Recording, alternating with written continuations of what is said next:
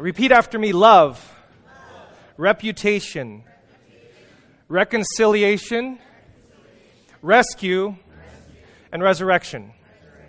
If you're new, and I see a couple new faces, we've been going through the core values of Spark. This is week 19 of Spark, if you can believe that. We started back in October, and with just a passion and a vision for a group of people to gather together and start something new. And what tonight is going to be is a little bit on that part. Christianity, for the vast majority of us, if not all of us, is a very heartfelt, emotional thing.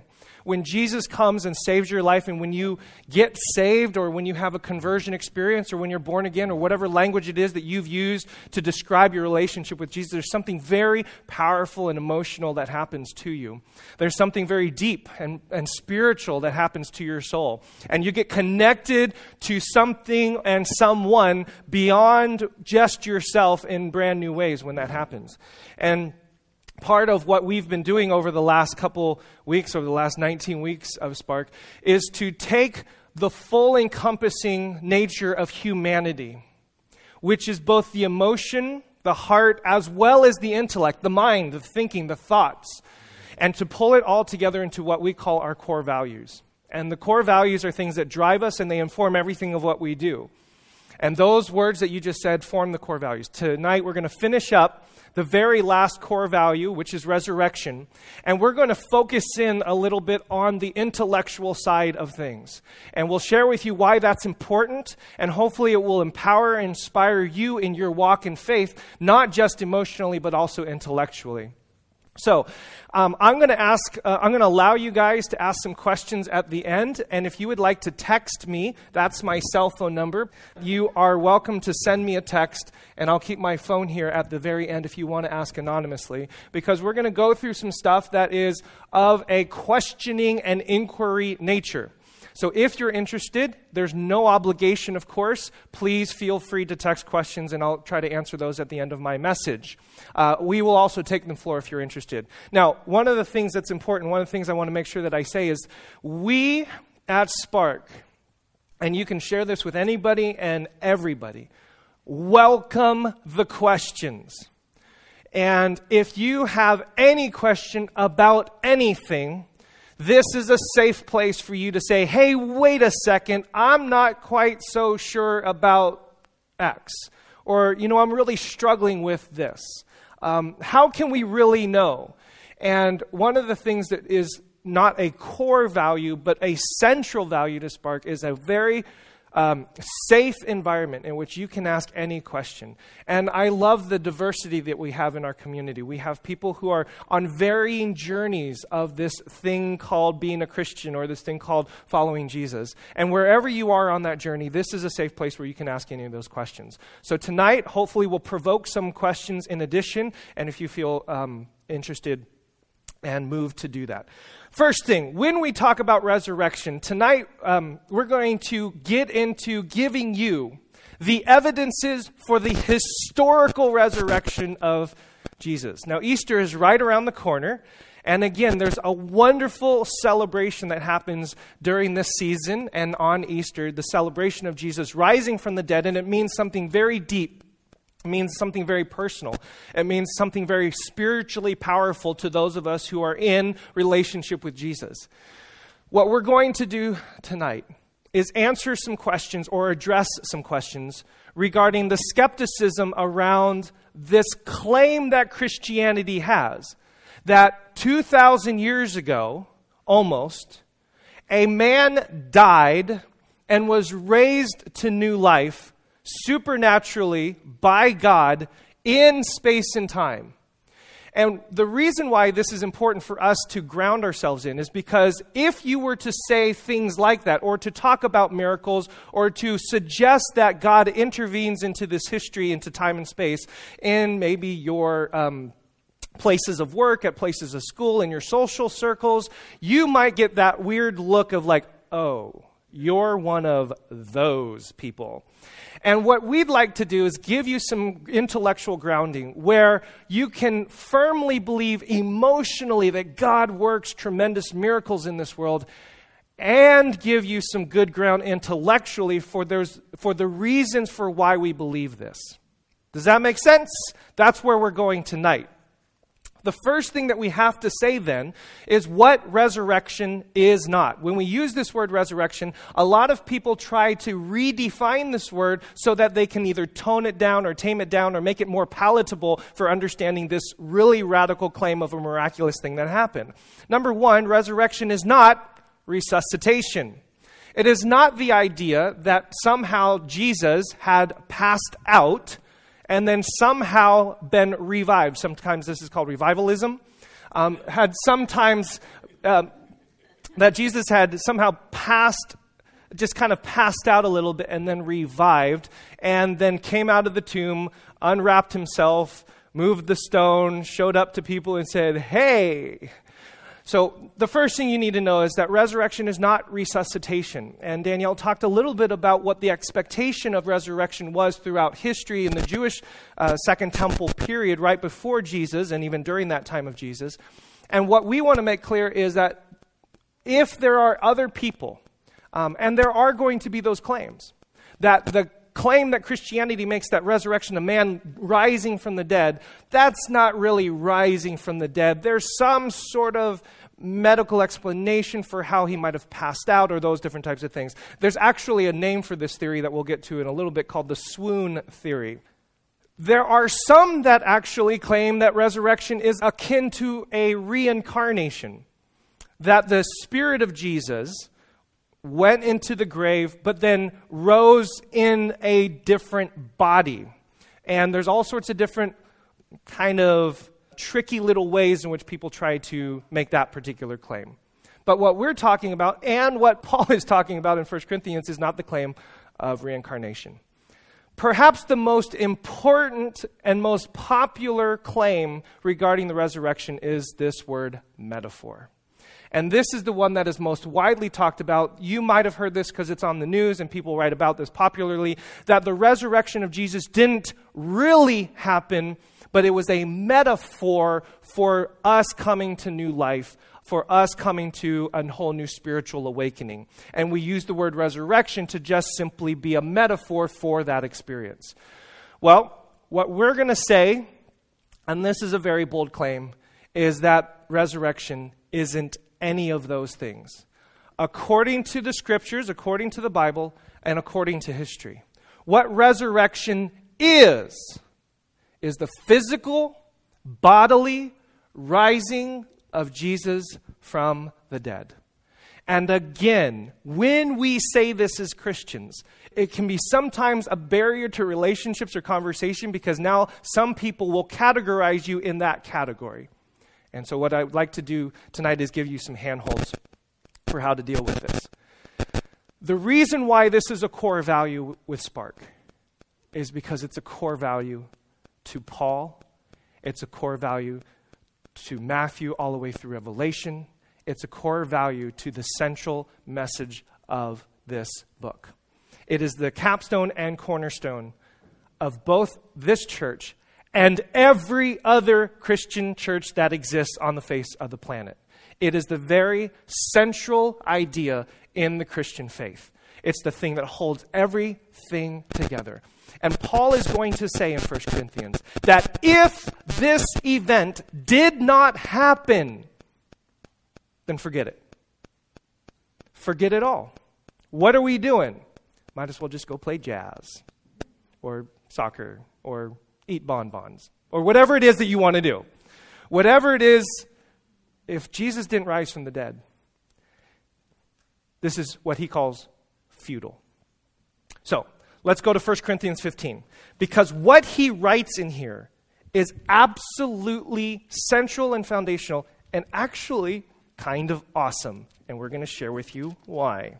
Now, verse 1, 1 Corinthians chapter 15. Now, brothers and sisters, I want to remind you of the gospel I preached to you, which you received and on which you have taken your stand.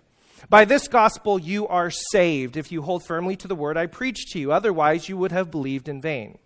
Now, here's where it gets very, very important to pay attention to what kind of argument Paul is making here in verse 3. For what I received, I passed on to you as of first importance, that Christ died for our sins according to the Scriptures, that he was buried, that he was raised on the third day according to the Scriptures, and that he appeared to Cephas and then to the 12. After that, he appeared to more than 500 of the brothers and sisters at the same time, most of whom are still living, though some have fallen asleep. Then he appeared to James, then to all the apostles, and last of all, he appeared to me also as to one abnormally born. For I am the least of the apostles and do not even deserve to even be called an apostle because I persecuted the church of God. By the grace of God, I am what I am, and by his grace to me, and his grace to me was not without effect. No, I worked harder than all of them, yet not I, but the grace of God that was with me. Whether then it is I or they, this is what we preach, and this is what you believe.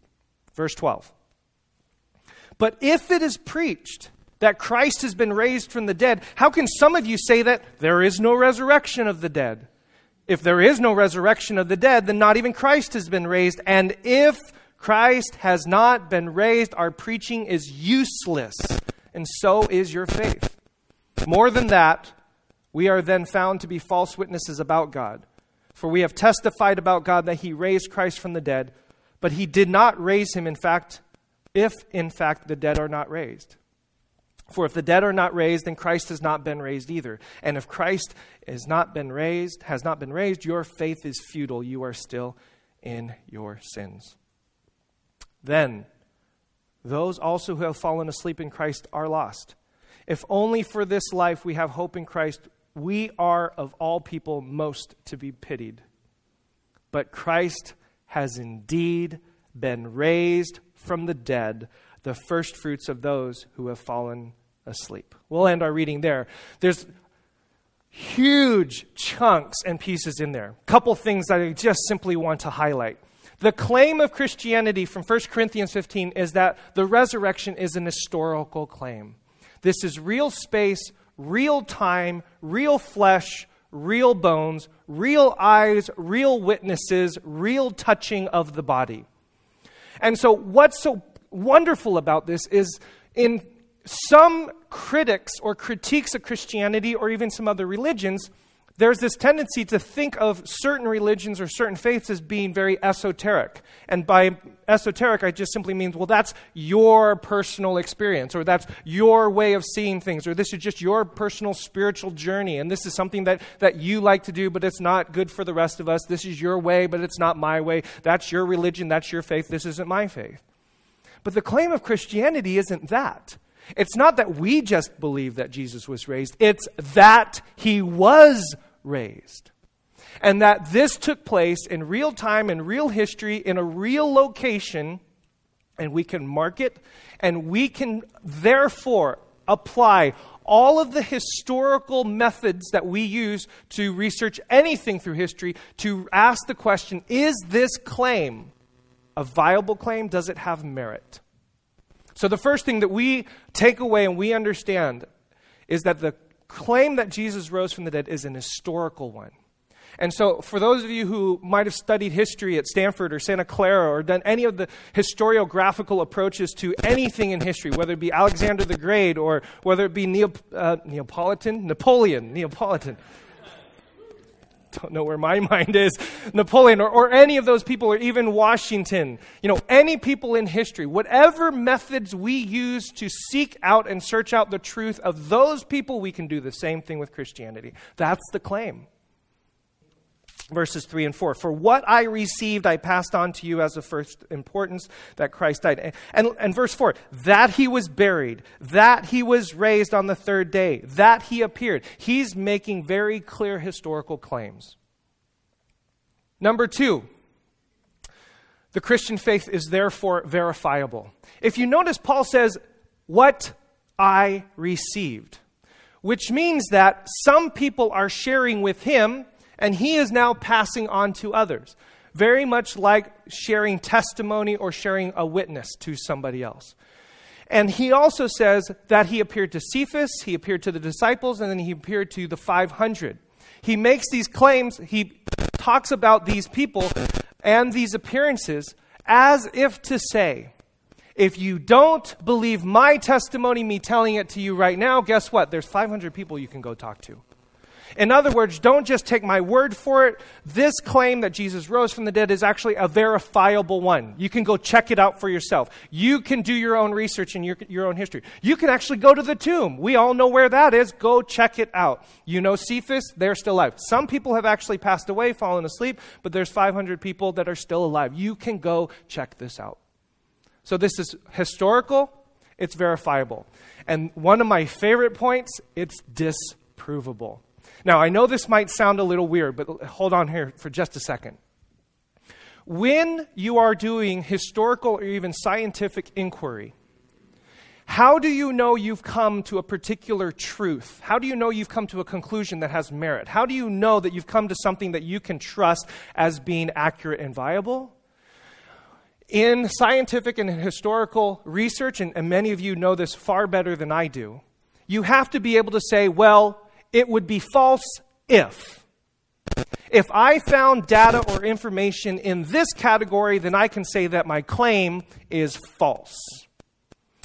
In other words, when Paul says that you can go check this out and you can prove or disprove it, he's actually providing for us a way out, which is an extremely bold thing to do if he wasn't telling the truth. He's providing all of us a way out of this. Listen, check it out. If it doesn't match up, we can all go home. And by providing a way out, he's actually giving credence, he's giving a lot of he's giving substantiation to his claim. So by giving the possibility that it is disprovable, he's entering fully into you being able to research it. And he has such faith and, of course, trust that this is so true that it doesn't matter. You can go check out anything and everything. So this is really, really central. In debates that you might find online and YouTube, you will hear people say constantly to Christians, well, how would you know it's not true? That's one of the arguments against people of faith. Well, Paul does this in 1 Corinthians 15. He gives us a way out. And if you find data there that it disproves it, then we can all go home. But I think because of the fact he does that, it shows just how confident he is in the truth, how confident he is around the witness that has been passed down to him, and how confident he is in the fact of the matter. And lastly, this claim is that it's logical. In verse 17, we read, if Christ has not been raised, your faith is futile and you are still in your sins. The word for futile there is the Greek word kinos, and it means useless or empty or senseless. In other words, this claim that Jesus raised from the dead, was raised from the dead, logically therefore concludes that we are followers of the way, followers of Jesus. There is a logical connection between this historical event and the attitude, the actions, and the movement of the Christian faith. And so we can, through all four of these things, apply all of the tools of history, all the tools of logic, all the tools of verification. We can apply all of those things to the resurrection of Jesus. And again, this does not take away from the reality that the resurrection of Jesus can be very spiritual and very meaningful to each and every one of us in your way and how you follow Jesus. It's very moving to know that Jesus has overcome death. It's very moving to realize that Jesus has overcome sin. These are things that deeply inform our faith. But you can also stand assured that our faith is deeply grounded in history, in logic, and in verification. Easter's coming, and every time Easter comes around, TV shows and popular production agencies love to, shall we say, poke the bear, or come up with things that like to provoke people into really questioning the things that we have. things that we believe, the things that we're convicted about. And I know it's hard for you guys to see some of this because some of you, like when you see Discovery Channel, you're like, ooh, Shark Week. And then, you have this kind of visceral reaction, or like Mythbusters, so the History Channel and Discovery Channel and other places like that are attempting to do good programming and good TV. And I guess what I wanted to share with you is this. As Easter is coming around, and as we start to have conversations around the dinner table and around the workplace about the resurrection of Jesus, and about how some people are going to say things that are possibly going to be demeaning or possibly going to be dismissive of you regarding your belief in this. Because we're historical, because we're verifiable, because we can be disproved, because it's logical, what I would encourage you and all of us is welcome it. We do not have to be defensive. If people make a claim or make some sort of logical assertion about how this can or should not be true, when we recognize that what Paul is doing is setting up a systematic argument for the validity of the resurrection, we should do the same. We should welcome the conversation. We have nothing to fear. So my encouragement to you is next time you turn the channel or next time you have a conversation with somebody and things start to go and they start to say things that are demeaning, or things on TV start to come and they start to be a little uncertain or start to feel like attacking or whatever, take heart. You don't have to be afraid of any of that. All of their claims, guess what? Also have to match up to the same historiography, the same verification, the same process. We're all on the same level playing field in that particular sense. And we ought to embrace this challenge. Bring it on. We've got nothing to hide. Paul puts it right out there. We've got nothing to hide. You can check it out. So, let's take a look. I'm going to give you 4 things. There are many evidences for the resurrection of Jesus. I'm going to boil them down to 4. And once you have these 4, you can go on the internet and you can search all day long and find up to umpteen other evidences for the resurrection. These are the 4 that I think are the most grounded, and some scholars even suggest that these are the 4 that are completely indisputed. In other words, even in what we might call liberal or non-believing scholastic worlds, even liberal scholars who don't believe in miracles or don't believe in, those kinds of things would hold that these are historical facts that we have to contend with. Number 1, Jesus died and was buried. Number 2, the tomb was found empty on the 3rd day. Number 3, Jesus physically appeared to his disciples. And note that word, physically appeared. And number 4, the origin of the Christian faith. The origin of the Christian faith. Number 1, Jesus died and was buried. Number 2, the tomb was found empty. Number 3, Jesus physically appeared to his disciples. And number 4, the origin of the Christian faith. Number 1, it is amazing that some people still continue to suggest that Jesus swooned. Now, the idea that Romans actually had a massive murderous machine through crucifixion, but somehow missed it on Jesus, is again stretching credibility. In addition to that, if Jesus did swoon and he passed out and then somehow was revived and he was mummified, well, he wasn't mummified, but he was wrapped in grave clothes and then the huge stone, think of the trial, the whipping, the scourging, the crucifixion, the blood loss, and then just go to the American Medical Association and ask yourself the question, what is even physically possible after you've gone through that kind of brutal murder? So, number 1, it's an insult to the Romans that they didn't know what they were doing when it comes to crucifixion, and that just doesn't seem historically viable. And number 2, even if Jesus did perform some sort of David Blaine experiment coming out of the tomb, like, aha, here I am, after all the medical stuff that was going on, and he appears to his disciples aren't going to be excited about Jesus coming back. They're going to say, dude, you need a doctor. We got to get you some help. So what's going on with Jesus' death and burial is one of the most solid things that we can say in history. Romans knew how to kill. Jews knew what dead people were like. This isn't mystery. This is a picture of one of our archaeological artifacts of, you can see the nail driven right through the heel bone of a crucifixion. So it's pretty brutal. There are three kinds of tombs in the ancient world. One is called a niche tomb or a kochim tomb, where they would stick the bodies into these little niches. The second one is called an arcosolia tomb, and many of you might have seen these in pictures of ancient catacombs where there's a little ark and there's a little bench there. And the third, which seems to be the most likely for Jesus, is a bench tomb, where there was some tomb dug out of the stone, out of the rock, and then benches that were set there for him to be laid upon. Number one, Jesus died and he was buried in a tomb, the tomb of Joseph of Arimathea. Number two, and this is where we're going to go to Matthew chapter 28. Number two, the tomb was found empty. This, amazingly, happens to be one of the first objections that we find even in your Bible. Matthew chapter 28, verse 11 includes this little argument. And this is what I love. I love that the Bible includes this argument. Again, it is a statement of its historical verification. Verse 11, chapter 28, verse 11 of Matthew. While the women were on their way, some of the guards went into the city and reported to the chief priests everything that had happened. Notice that. The guards who were there are now reporting what had happened.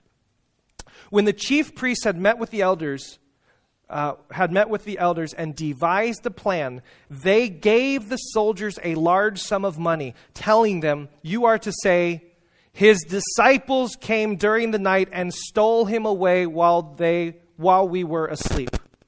If this report gets to the governor, we will satisfy him and keep you out of trouble." Verse 15, so the soldiers took the money and did as they were instructed.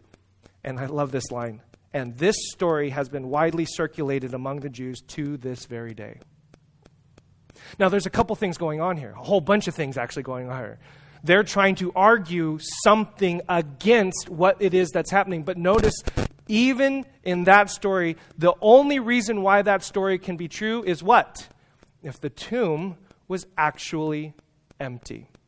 So, number one, Jesus died and was buried. Number two, the tomb was found empty. And even the chief priests and the soldiers and the guards there are trying to figure out what happened. They're going to claim that the disciples stole the body.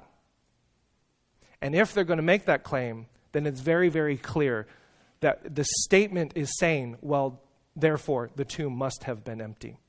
So from every witness that we have, both from the disciples, the women who showed up there, the chief priests, and the soldiers, the tomb was empty. Number three, Jesus physically appeared to his disciples. Here's a picture of Thomas. Please understand, the claim of Christianity is not that the disciples had visions of Jesus or that they had hallucinations of Jesus. There's a couple arguments around this. Number one, remember what Paul says in 1 Corinthians 15. Appeared to Cephas, appeared to me, and then to the 500. And there's some debate in this, but the idea of massive amounts of people having hallucinations such as this does not seem to be a very viable option when it comes to mass hallucinations.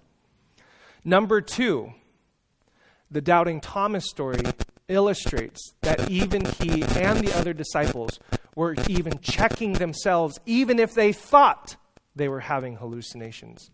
This is a physical, I will not believe until I put my fingers in his side and touch the wounds. So the claim in the scriptures is not that they were having hallucinations, not that they were having visions, not that they were somehow frenzied into believing something. This is a verifiable, physical, tangible, I can touch this, I can see this. There was expectation that there was a resurrection, but it was not the expectation that it was going to happen to one man in this place in this time. And if you missed Danielle's talk from last week, we'll make sure we'll get that up on the line. Last, the origin of the Christian faith. This is perhaps one of the central finalizing arguments for the historical resurrection of Jesus. If there were any other explanation for what happened to Jesus on Easter Sunday, if the disciples stole the body, then that turns them into liars and it turns them into deceivers. And given the fact that all of them went to their deaths according to this claim that they believed, that doesn't make any sense. We know that people will die for something that they really sincerely believe is true. But we also know that people don't die for what they know to be false. So if the disciples stole the body, that just doesn't make any sense. Hallucinations don't make sense. All the other explanations, the swoon theory that we talked about, doesn't make sense. What makes sense is this. When Jesus died, the disciples scattered. The movement is over. The Messiah has been crucified. In fact, he's not even the Messiah, because Messiahs don't die, or at least they don't die and then just leave us here. And so we see evidence in the scriptures that once Jesus died, it's done. The movement is over. And lying, if it was a stolen body, does not match up to the character and the high morality of the disciples and the teachings of Jesus. What only makes sense is if the disciples truly, sincerely believed that they had physically encountered the risen Christ, so much so that it had transformed them 180 degrees from completely dismissing the movement to being fully committed to it even unto their deaths. So, you want to talk about how did this Christian movement and the Christian faith emerge? If Jesus had stayed in the tomb, and if Jesus had stayed dead, the movement would have been over. In fact, we have examples of that throughout Jewish history, where people who claim to be Messiah figures rise up, they begin to revolt, they begin to lead people, and then they die, and the movement is over. But something happened in the first century that every scholar who studies this has to contend with. Why in the world did this movement, after a dead Jesus, remember point one, after a dead Jesus, why did this movement somehow all of a sudden launch into history and transform the world? That is a contentious issue that you have to deal with. And the most logical, the most historically verifiable reason is that Jesus rose from the dead. That God raised him from the dead, that these disciples had encounters with Jesus, and they believed sincerely that God had raised him, that he was resurrected. So here are your four things. Jesus died and was buried. The tomb was found empty. Jesus physically appeared to his disciples, and the origin of the Christian faith. And again, this is a very short message for a teaching for tonight. Write these down. You can do a ton of research. There's tons of books and materials out there for you to spend a lot of time researching this. All I want to share with you is that for us and for Spark, the reason why this is a core central value is because it's the core central piece of the Christian faith and the Christian movement. It is central to everything we are and everything that we believe. It in some ways summarizes all of what we've been doing and all of the values of who we are. And this stuff matters. We are on good historical and evidentiary grounds with this claim. This happened in real space and time, which means that all of these values and all of our movements and all of the ways in which we follow Jesus and every time we obey him and every time we seek to do his will in this world, it's not just something that happens in here because it's a personal esoteric experience. The resurrection also empowers us and inspires us to say, just like Jesus rose physically from the grave in history, in space, and in time, so love must exemplify itself in history, in space, and in time. And reconciliation must exemplify itself in history and in space and in time. What we do as a church, what we do as followers of Jesus is real in the very realist sense of the word real. I don't even know what other language can we put to that. This is very, very real, very, very tangible. If Jesus is raised from the dead, that also gives us a tremendous hope for the future. Again, this is the origin of the Christian faith. That if Jesus rose from the dead, that is a verification of the things that he taught about, the verification of the things and the hopes and the prophecies and the history of what was coming and what is to come. And so since we have good evidence, and since we can say Jesus rose from the dead, we can be very, very confident and have tremendous hope about what is coming in the future. Which also empowers us to live out this resurrection right here, right now, because it is true. when we talk about resurrection, and we're going to share some stories next week. I'm super excited about next week summing up the values and sharing some stories for how this works. We're talking about how, if this is true, since this is true, it can empower us right now. The same power of God that rose Jesus from the dead is, guess what?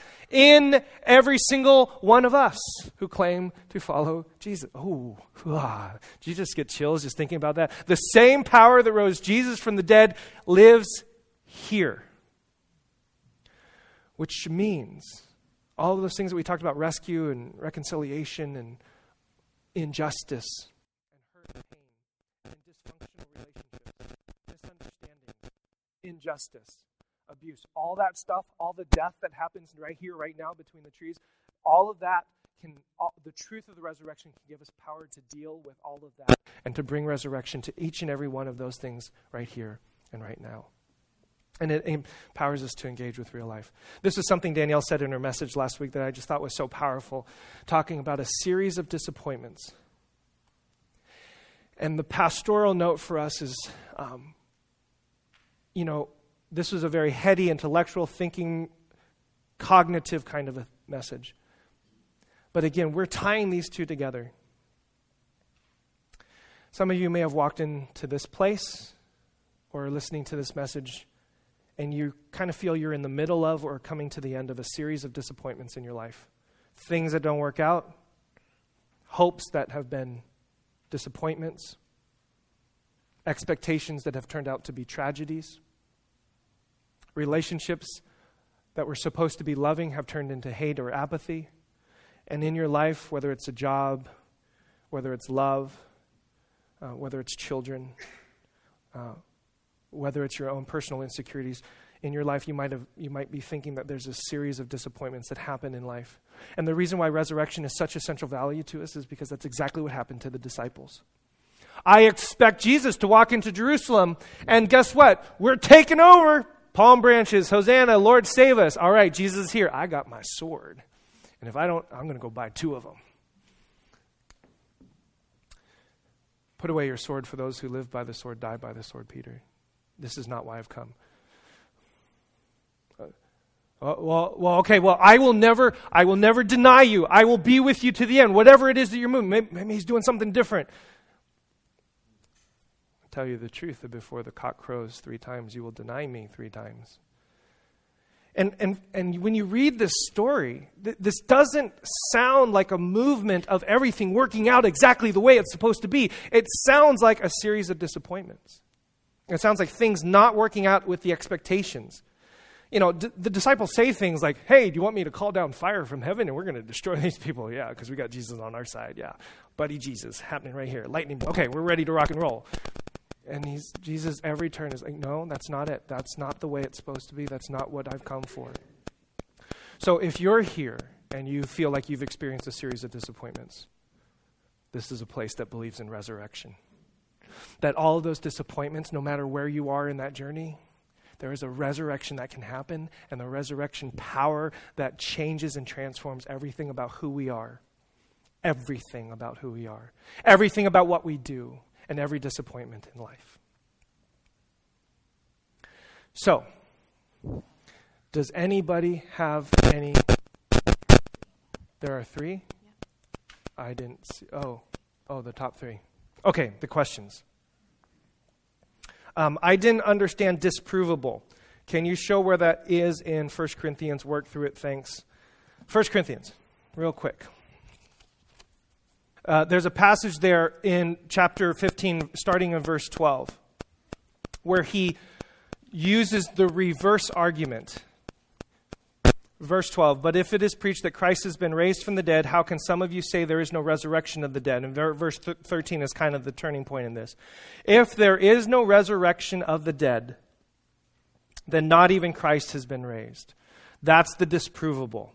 He's tying those two together. If there is no resurrection, then Christ has not been raised. And the inverse of that, therefore, is also true. If Christ has not been raised, then there is no resurrection. Which he says in verse 14, and our preaching is useless and so is your faith. The best way I understand disprovable, I will give you an example from a very because it's the first one that comes to mind, so I apologize. It can be a very controversial subject. I read a book not too long ago entitled Why Evolution is True by Jerry Coyne. I know this is a very controversial topic, but it's the first one that comes to mind. In the theory of evolution, Jerry Coyne, as well as other evolutionary biologists, will tell you, if we find fossils in this particular strata, that is a piece of data that will tell us that this theory that we've been currently working with is wrong.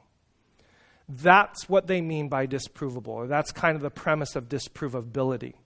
That if we can find a piece of data that is contrary to the theory that we're working with, then we must dismiss the theory because it's wrong, because we have other data to support something different.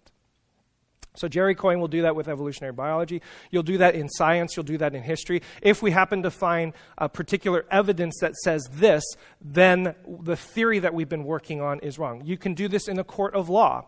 We have a theory that so-and-so murdered so-and-so.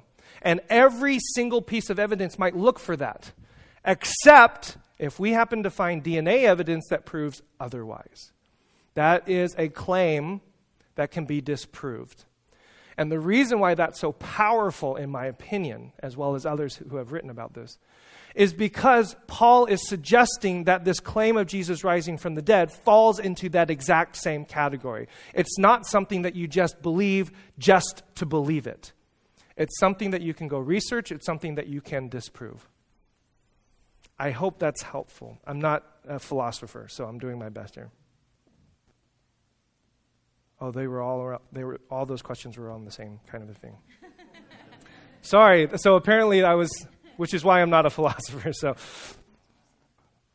are there contemporaneous or contemporary non-biblical accounts of Jesus' death and resurrection? There are contemporary writings, non-biblical, regarding the movement of the Christian faith and the claims of the Christian faith. Thallus, who I believe is first century Roman historian, and somebody's going to have to Google that and double check me on that, and I love it. Everybody's got Thallus, Thallus.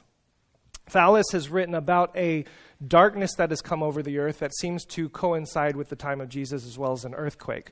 That is not a claim that Jesus rose from the dead, but some of that data some Christian historians use to say, see, there's some historical things going on there. Josephus mentions Jesus twice in his writings. The early church fathers obviously write about that. Suetonius and Tacitus and Pliny the Younger are also other ancient historians that write about the movement of Jesus and about specifically these Christians and what it is that they're doing and what it is that they're claiming and how it is that they're living and they're practicing. So while it may not necessarily be evidence that Jesus rose from the dead in the same way that we've done through the scriptures, we do have other ancient historians that give credence to the movement and the origin of the Christian faith, or at least the movement of the Christian faith, very, very, very early on. I don't have that all memorized. I would recommend Bart Ehrman's book, Why Did Jesus Exist?, which is a fascinating title. The answer is yes, by the way. And Bart Ehrman is an agnostic. He is not a theist. He's not a Christian. He's an agnostic. And he goes through all the historical evidences for Jesus that include some of these writings that suggest the early Christian movement has historical credence. Okay, last question, maybe we'll. We know that other faiths grew exponentially that we believe are not in full truth. Islam, Hinduism, Buddhism, etc. How then can we use the growth origin of Christianity any confidence that it was true? Fantastic question. I love this question. Here's the difference. The claim of Islam, Buddhism, and Islam. Did I just say that? The claim of these other religions is not a historical claim in the same way that the Christian claim is. If you take a look at the origin of Buddhism, the beginnings of Buddhism, Gautama Buddha basically is struggling with the idea of Hinduism and the kind of the multiplicity of gods, and fundamentally wrestling with what is this issue of pain and suffering and how shall we deal with it. And he essentially develops a philosophy and a religion around pain, suffering, and evil is essentially an illusion, and you must, through your devotion and through meditation and through religious practices, arise to a whole new level of consciousness. You all know this as nirvana, in which to escape that. So Buddhism is not based upon an historical event in the same way. Now, Islam has some history to it. with Muhammad in the 6th century. And there's all sorts of complicated history. Some of it is violent, some of it has tensions between Judaism and Christianity, and some of it is Muhammad trying to find his way in the path of Middle Eastern religions and the flourishing of Judaism and Christianity, and trying to figure out what his calling is and his visions are. But nowhere in that is the claim or a historical claim that something of like Jesus' resurrection happened. There is a claim within Islam that Muhammad, went up to heaven on his horse on the, at the Dome of the Rock. But again, all of that, if that is a historical claim, is something that we can do history with. And it's with being respectful, because this is an apologetics talk per se. With being respectful, we don't have the same historical credibility for all of those other things. So, yes, there are other religions and there are other philosophies and there are other movements that have happened throughout history. The reason why the Christian claim and the origin of the Christian claim is such a central and important one is because the shift from the disciples from being completely, we're done with the movement within the context of Second Temple Judaism and first century Judaism doesn't make sense outside of the resurrection. And that's the key thing. The other movements can make sense logically, philosophically, sociologically for their emergence without an historical event. The Christian movement, without the historical event, doesn't make sense. And that's the key. Thank you for your questions. They're fantastic and they're wonderful. And I hope it's now given us all food for thought, and there's going to be a flurry of questions from that. Lord, thank you for allowing us to do some heavy lifting tonight and stretch our brains and our minds. God, I pray ultimately that we would take heart in our soul and our mind in the fact that you are in this history in real space and time. Help us to grapple and reel and deal with all of the questions that still go around. But ultimately, God, we trust that you are true, that this is true, and if we continually pursue the truth, we will run into you every single time. And as this resurrection has come into space and time and history, God, may every single one of us in this place and beyond begin the journey of experiencing and realizing that resurrection here and now in real space and time. God, if there's anyone here who's been struggling or journeying with a series of disappointments in their life, God, would you just meet them? Would we grab hold of the fact that you've paid for our sins and raised us up from the dead as well? And be with us as we continually journey and wrestle with you. In your name.